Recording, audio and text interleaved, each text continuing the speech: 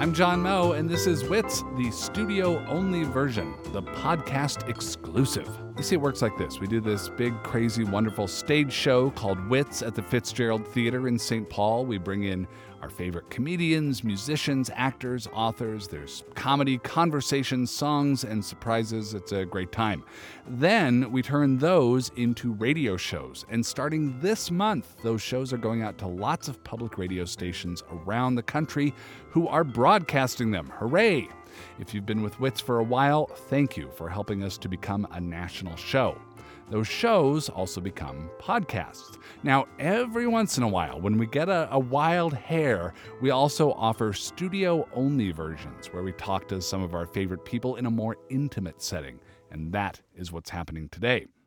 Producer Larissa Anderson is here, who, when we do our stage show, is a disembodied voice kind of haunting through the Fitzgerald Theater. And that's what you are again today. We're both disembodied voices today. Right. That's the miracle of radio. That's welcome to my Except world. I, on stage, gain corporeal form, whereas you... I never do. You stay ethereal. I'm almost like a theater ghost, but not really. Almost, yeah. You're spooky. What's on the podcast? Well, we have an interview you did with James Adomian. James Adomian is a meteor on the stand-up comedy scene. He's one of these comedians that all the other comedians are raving about, which normally then means soon he will be the comedian that everybody in the country knows about. Yeah, he was great. And then we're going to talk to one of our Wits alumni, Grant Lee Phillips. Grant Lee Phillips, brilliant musician, funny guy, nice fella, and a podcast host himself nowadays. Can I tell you trivia of both of these people? Yes, please. Both of them do a killer Jesse Ventura impression. Yes, they do. And both of them have been in my Dumpy car. In your car? Yes. Okay, so we have a common thread, Larissa's car and the former governor of Minnesota. Yes. All right, let's get started. James Adomian has been featured on Last Comic Standing, Children's Hospital, and this month he'll be performing a show at the San Francisco Sketch Fest as the character he's become most famous for, former wrestler, former governor of Minnesota, Jesse Ventura. I've been kind of caught up in, I don't know if it's because I live in Minnesota and have a special proclivity towards hunting down clips of people talking about former Minnesota Governor Jesse Ventura. You've made a bit of a cottage industry out of Jesse Ventura, haven't you? I love... what are you talking about? A cottage industry? Does that mean that it's not industrial? What does Jesse Ventura mean to you? Well, I grew up hearing him as an announcer in wrestling mostly. Right. When I was Vince watching McMahon. wrestling, yeah, he was kind of the fixture at the ringside. Right. When I was a kid. Look at that body on him. And he was, as I recall, being also a pro wrestling fan, he was sort of gave voice to the bad guys. He was a fan of the bad guys. He was an advocate for the baddies. Which made it so strange that then he goes into politics and you're not supposed to think of him as a bad guy, allegedly. Or a wrestler, for that matter. This time I'm a good guy. I love it. He's got such a funny voice, and I love how combative he is, and just contrarian. If anybody, whenever you hear him interviewed, somebody be like, "So Jesse, you're the former governor," and he'd be like, What do you mean, former governor? How do you know I'm not the future governor? How did this go from just somebody you heard to somebody that you started working into your act, and now you're on your way to the Sketchfest in San Francisco and doing a Jesse Ventura show there? Oh yeah, that's one of the fun things I get to do. I guess I've done Jesse Ventura. I've just done the voice for fun, for years, and then maybe in the last 3 or 4 years I was doing it in a character, both at live stage shows and then on podcasts and stuff. And so something that came out of that was, maybe I'll just do a whole hour and a half show as Jesse Ventura and bring on my friends who do characters as well to play other experts in conspiracies or wrestling or politics. What are some of the issues that Jesse touches on in this show? What we're going to get into is what's really happening. I have my friend John Roy plays G. Gordon Liddy. He looks like him. He just puts a mustache on, and so it's like, What was the inside information about what happened in the Nixon White House? What was on the missing 8 minutes of the tape? Now, Was it a musical number? You do the voice. The voice is uncanny. The voice is spectacular. But when you approach something like that, it's how much of it is imitating the sound of the voice, and how much is kind of crawling inside the psychology. Like it's got to be mostly mental. It's both of those. Yeah, I think. Not that I'm calling Jesse Ventura mostly mental. I don't want him to come here and punch my face in. I still have access. I have a skeleton key that I never surrendered as a gubernatorial access code. I wrote a special law to get into Minnesota Public Radio. I can get into Minnesota Public Radio. I did it to keep Garrison Keillor in check. You never see those two guys together. It's the strangest thing. That's funny. It would be a character he plays. I think I've always done impressions, and I do them both in the sketch comedy format and also in a stand-up format. And I think generally, I think it is really important to get into the psyche of somebody you're playing as an actor. Probably a little bit more important than getting the voice right. The voice should come, and it helps if you're good at that. But I think some people do impressions that are not necessarily incredibly accurate, but they're hilarious. Right. That's what we react to. And I think just, how accurate it is just icing on the cake. But if it's just accurate and you're not really doing a satirical performance and sort of getting inside of the character, it's kind of more like a magic trick where you're just sort of people going, oh, good job. That sounds exactly like the guy. I remember when Jesse Ventura first got elected governor of Minnesota. I wasn't living here at the time. I was living in Seattle, and I was writing sketches for a radio comedy show, and it was supposed to be news satire. And I thought, I threw up my hands like, how can you satirize Jesse Ventura being elected governor? You can't gild that lily. How do you put comedy on top of the situation? We've got budget negotiations. I'm here at ringside. Ding, ding, ding. We're going to the mat.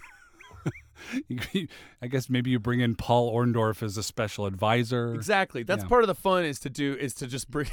Part of the fun is so he has these distinct worlds: wrestling, anything about Minnesota, and then conspiracies. And so it's like you can just lapse in and out of any of those large topics. Right. There's plenty of nonsense to go over. I picture this. I picture a Venn diagram of those three rings. It's Jesse Ventura is right in the middle. Right. Now, I've heard you also do Sam Elliott's voice. You don't go in for, Barack Obama or Donald Trump, these voices that are everywhere. You have an eclectic array of voices that you do. Yeah, a part of it is that I'm interested in people who are maybe not considered, quote unquote, mainstream culture. I pay more, like I did Christopher Hitchens when he was alive, and I guess I've done him a couple times since he passed away too. But he was somebody I was like, why did no one do an impression of Christopher Hitchens? It seemed like that was obvious. Somebody should have been doing that. And that's the other thing is I feel like from my point of view, you're having more of an impact and doing more of an interesting thing if you're finding somebody who, somebody should do an impression of this guy.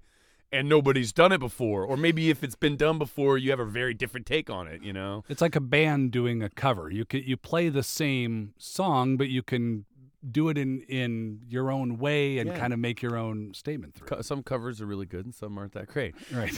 But, Paul F. Tompkins was a hilarious stand-up who never really did impressions. And then in the last 3 years... it's this new big side to what he does, all these different impressions. And again, it's kind of like, you pick someone on the fringe like Jesse Ventura, and he's doing Gary Marshall and the Cake Boss. Right. And John C. Reilly. Yeah, and it's funny. I'm seeing it. I like Mark Maron. I don't think of Mark Maron as a guy who does impressions. And in recent sets I've seen of his, he does Gene Wilder. And he's a really good Gene Wilder impression. He does. Wow. Yeah, with Paul, I actually asked him at one point early when he was doing John C. Reilly. I said, hold on, are you getting John C. Reilly to come on and do your... He's like, no, it's me doing a terrible John C. Reilly. I said, Paul, I love his it's you doing a wonderful John C. Sounds Reilly. Exactly like him. We did a thing, Paul and I did a thing on stage live where it was...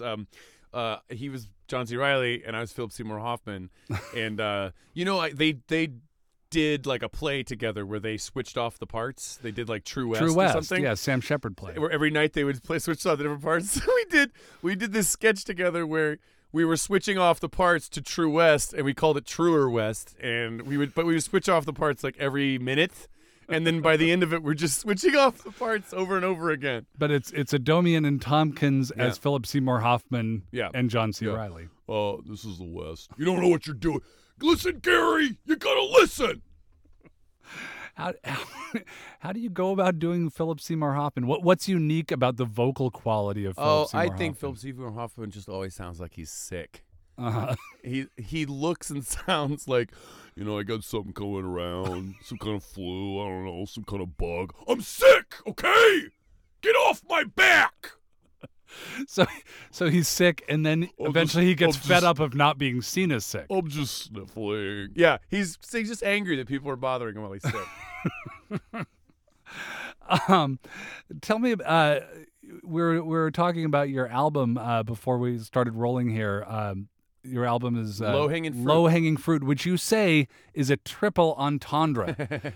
Please, for the benefit of our public radio audiences, diagram that construction. Well, I'm a gay person. I'm a homo American.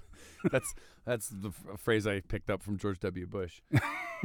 I appreciate the homo Americans out there. I'm understandful that they have their others. But I'm gay, so that was one. So there's the intention of the phrase there. Right. My Low-Hanging Fruit. It's also my first stand-up album, so there was a sort of humble reference there to. You'll pick off the easy jokes exactly first time around. Yeah. Okay. And I'm proud of. I think some of the things on there I'm really proud of, and are kind of bold statements. So that was the low hanging part. Is the third angle there. We're up to 3. Yeah, the gay villains bit I do in particular is something that I'm really happy to have gotten recorded and out there to the public. I talk about how there's so many villains in old movies and cartoons that are gay for no reason at all. Like any Vincent Price movie. Yes. He's always like, welcome, gentlemen, welcome to my chamber of secrets. and then there's like, there's so many cartoons like where there's the bad guy's gay for no reason at all. Like, yes, bring them to me. I want them now. Sort of an evil Paul Lynde thing going on there. Yes, and it was like, why does they have to be the case? And then there's lots and lots of examples of it. There's like, the Sheriff of Nottingham. Whenever the Sheriff of Nottingham is ever portrayed by anyone, it's always prancing around as the biggest fop in the land. Stay away from him. He's mincing. And I thought this album came out earlier this year or last year, and I thought I got it. I got a bunch of good examples, and then Skyfall came out. Skyfall. And Javier Bardem. I was just about to mention that. Plays perhaps the most egregious gay villain I've ever seen, and it's well done, but it's really, why does he have to be gay? He sort of plays the gayness as being the most terrifying part of his bad guyness. I know. When Javier Bardem comes in and grabs James Bond's leg, and he's like, Mr. Bond, Mommy was very bad, wasn't she? Well, when I say Mommy was very bad, I'm trying to separate you from women altogether. Psychological evaluation failed. Medical evaluation failed. He has the most beautiful Spanish accent. Well, I've seen a lot of your clips, a lot of material you've done about being gay, which is very funny. With polls showing a majority of people now support same-sex marriage, does that make that material? Does it make it play differently than it might have a year or 2 or 3 ago? I don't know about the specific timing of a couple years or anything, but I think I'm definitely, I'm definitely talking about gay rights to some degree, but more than that, just perceptions of gay people in movies and TV and media in general and advertising. I talk about like homophobic advertising, where particular beer ads are the worst offenders in that case. Be a real dude. Drink a beer.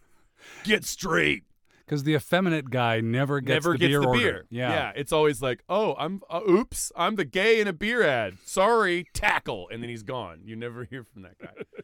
But yeah, I talk about that kind of stuff because I have been out of the closet my adult life, but at a certain point, I started doing stand-up as myself instead of just sketch comedy because I was like, I'm out of the closet and nobody knows or cares. So I'm going to publicly be out by doing stand-up and talking about my own life and not just all these other people that are floating around in my head. So, I just feel like I want to do my part to make life better for the next generations. And I think, it's there's other problems in the world, but a big one is we should not be torturing ourselves or our children over who we want to fall in love with. James Adomian will be performing at the Acme Comedy Club in Minneapolis this weekend and at the San Francisco Sketch Fest on January 25th and 26th. His debut album is Low Hanging Fruit. James, thank you so much for being here. John, this was really fun. Thanks for talking. And Jesse Ventura, thank you for being here as well. How do you know I'm not sticking around?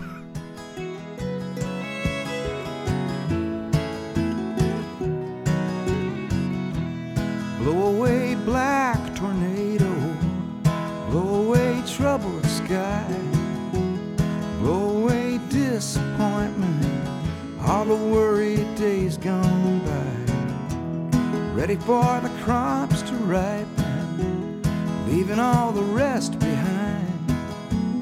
Welcome that sun, looking forward to better times. Walking in green corn, walking in fields so high, walking in the green corn of life. From time to time, we like to welcome in our distinguished WITS alums, people who have been on the show previously. It's easy to get a hold of them. They all meet regularly at the WITS Clubhouse and sit in their overstuffed chairs and wear their smoking jackets. Grant Lee Phillips is with us. Hey, Grant Lee. Hey there. How you doing? I'm well, thanks. We caught you as you're swinging through the Twin Cities with a new album, Walking in the Green Corn. What do you mean, Walking in the Green Corn? What kind of name is that for an album? Well. Come on, Grant Lee Phillips. You know what? I've never heard the question put in such a way. Such a confrontational way. Well, you know what? It's an album, and that song in particular is inspired by my Muskogee Creek heritage, and the Muskogee Creek tradition of the green corn dance, a time of purification, renewal. So is that what that song is about, or is that what your life is about? Well, you know what? It's a prayer for better times for myself, for all of us. Kind of putting yourself into that frame of mind, walking in the green corn, and it comes out at a time when corn is failing, and I had no idea. But that's just a glimpse of my prophetic powers. Right. And that Muskogee heritage, that informed, as I recall, the name of Grant Lee Buffalo. It did. You know what? I think we talked about that before. Right. We did. It was always there. It was always there, kind of in the background, kind of fueling my writing, and only until now have I dove into it whole hog and wrote an album of songs that were very indicative of my heritage. Yeah, I mean, I've been listening to the music, and it's lovely. But even just looking through some of the titles, there's a whole lot of nature here. There's Great Horned Owl, Buffalo Hearts, Thunderbirds, Black Horses in a Yellow Sky. Yeah, it's a full barnyard. It's you've got a full barnyard. So how did those songs kind of come about? Reconnecting with that heritage. Why so much animal and nature imagery? Well, I think animals they're a way of tapping into that raw energy. The force of nature is often embodied in the metaphor of animals. I've always loved it. I mean, Grant Lee Buffalo is evidence of that, I suppose. Yeah. That's a symbol of sacrifice and abundance. Do you live in the Los Angeles area, correct? I do. I mean, do you have maybe you have dogs and cats? I can't imagine you have household buffalo. I mean, Not do at you this point. miss that as part of your daily I life? do miss having a house full of buffaloes. I grew up in the country. You want a home where the buffalo, where they walk you know around what they a do. little. Yeah. I grew up in the country, and out there in the country we had goats around, and folks had horses, and it wasn't like they were riding around with jodhpurs and red coats. They were like horses that were kind of skinny and mangy, and might Where kick was you in this? the head. Where did you grow up? Stockton, California. Okay. Yeah. So I feel like I grew up around that kind of thing. Lots of birds. I had lots of birds as pets, and I did have an owl as a pet. Really? Yeah, he Just ate like in Harry Potter. You know what? I never thought about that. I probably ought to talk to an attorney. Yeah. There's probably a suit here for me. What's it like having an owl as a pet? He was a sweet little guy. He ate raw hamburger meat and would tiptoe on my shoulder. Sleep all day? You know what? He was awake during the day. Actually, I mean, I don't know. I woke him up. No need to catch mice if some dude's giving you a hamburger. I That's suppose. right. Yeah. Here is some Grantley Phillips music from the new album Walking in the Green Corn. This is The Straighten Outer. Thunder on the mountain, there is lightning in the sky. Hammer of the straighten outer, working overtime.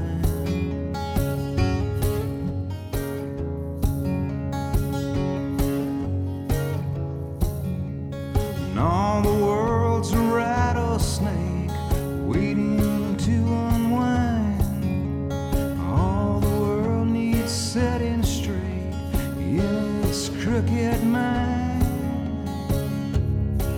What can you tell us about The Straighten Outer, about that song? The Straighten Outer, it's a song that's inspired by an indigenous myth, a character who goes about trying to straighten every little thing out, every little river that bends, make it fit into a straight line. I thought, wow, that's a nice metaphor for modern man, Try to fix everything? trying to fix everything.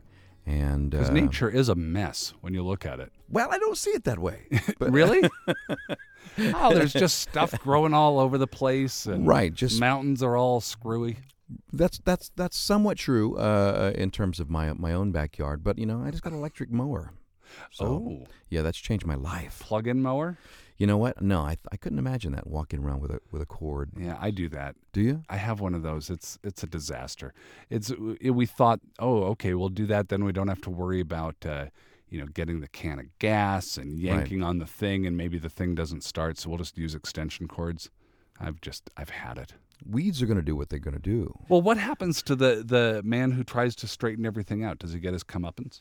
I think he does. I think that's the man that we are, the man Yeah. who we've become. Yeah. So there's a little bit of allegory there. I'm not sure that that's what the folks who wrote that story intended so many thousands of years ago. Maybe they did. There's a great reverence for the sacred clown in indigenous tradition. What's the sacred clown? Well, the clown, maybe causing us all to have this laughter, but really they're on to something else. They've got something to. There's more satirical. It's more philosophical, and maybe it hits us on the way home. Now I get what that sacred clown was on about. There have always been these folks, your Lenny Bruces and your sacred clowns. Right. King Lear's fool. Yeah, exactly. How much of a Native American environment did you grow up in? Because there's a lot of getting back to that in your work and in your interests. How much of that was present when you were growing up?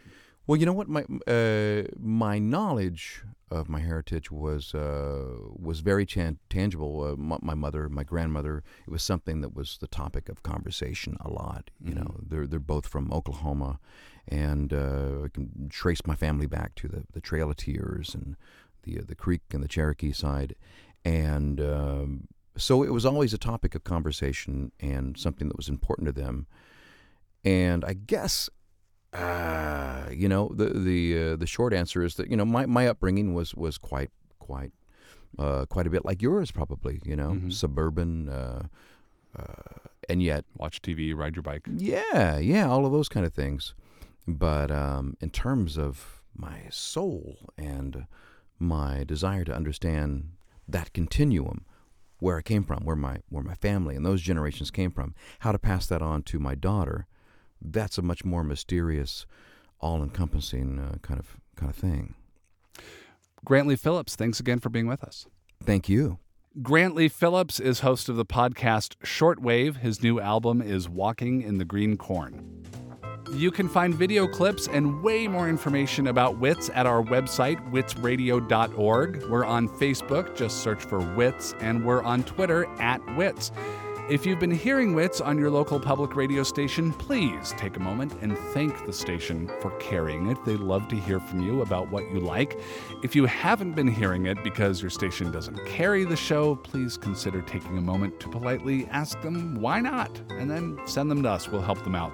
We'll soon be announcing our spring lineup of live shows. Oh boy, it's going to be a corker of a season. And also please go to iTunes and review Wits and give us the stars you think that we deserve. Every little bit of information, every little bit of feedback helps. Please give us 5 stars. I'm John Moe. Talk to you soon. Bye now.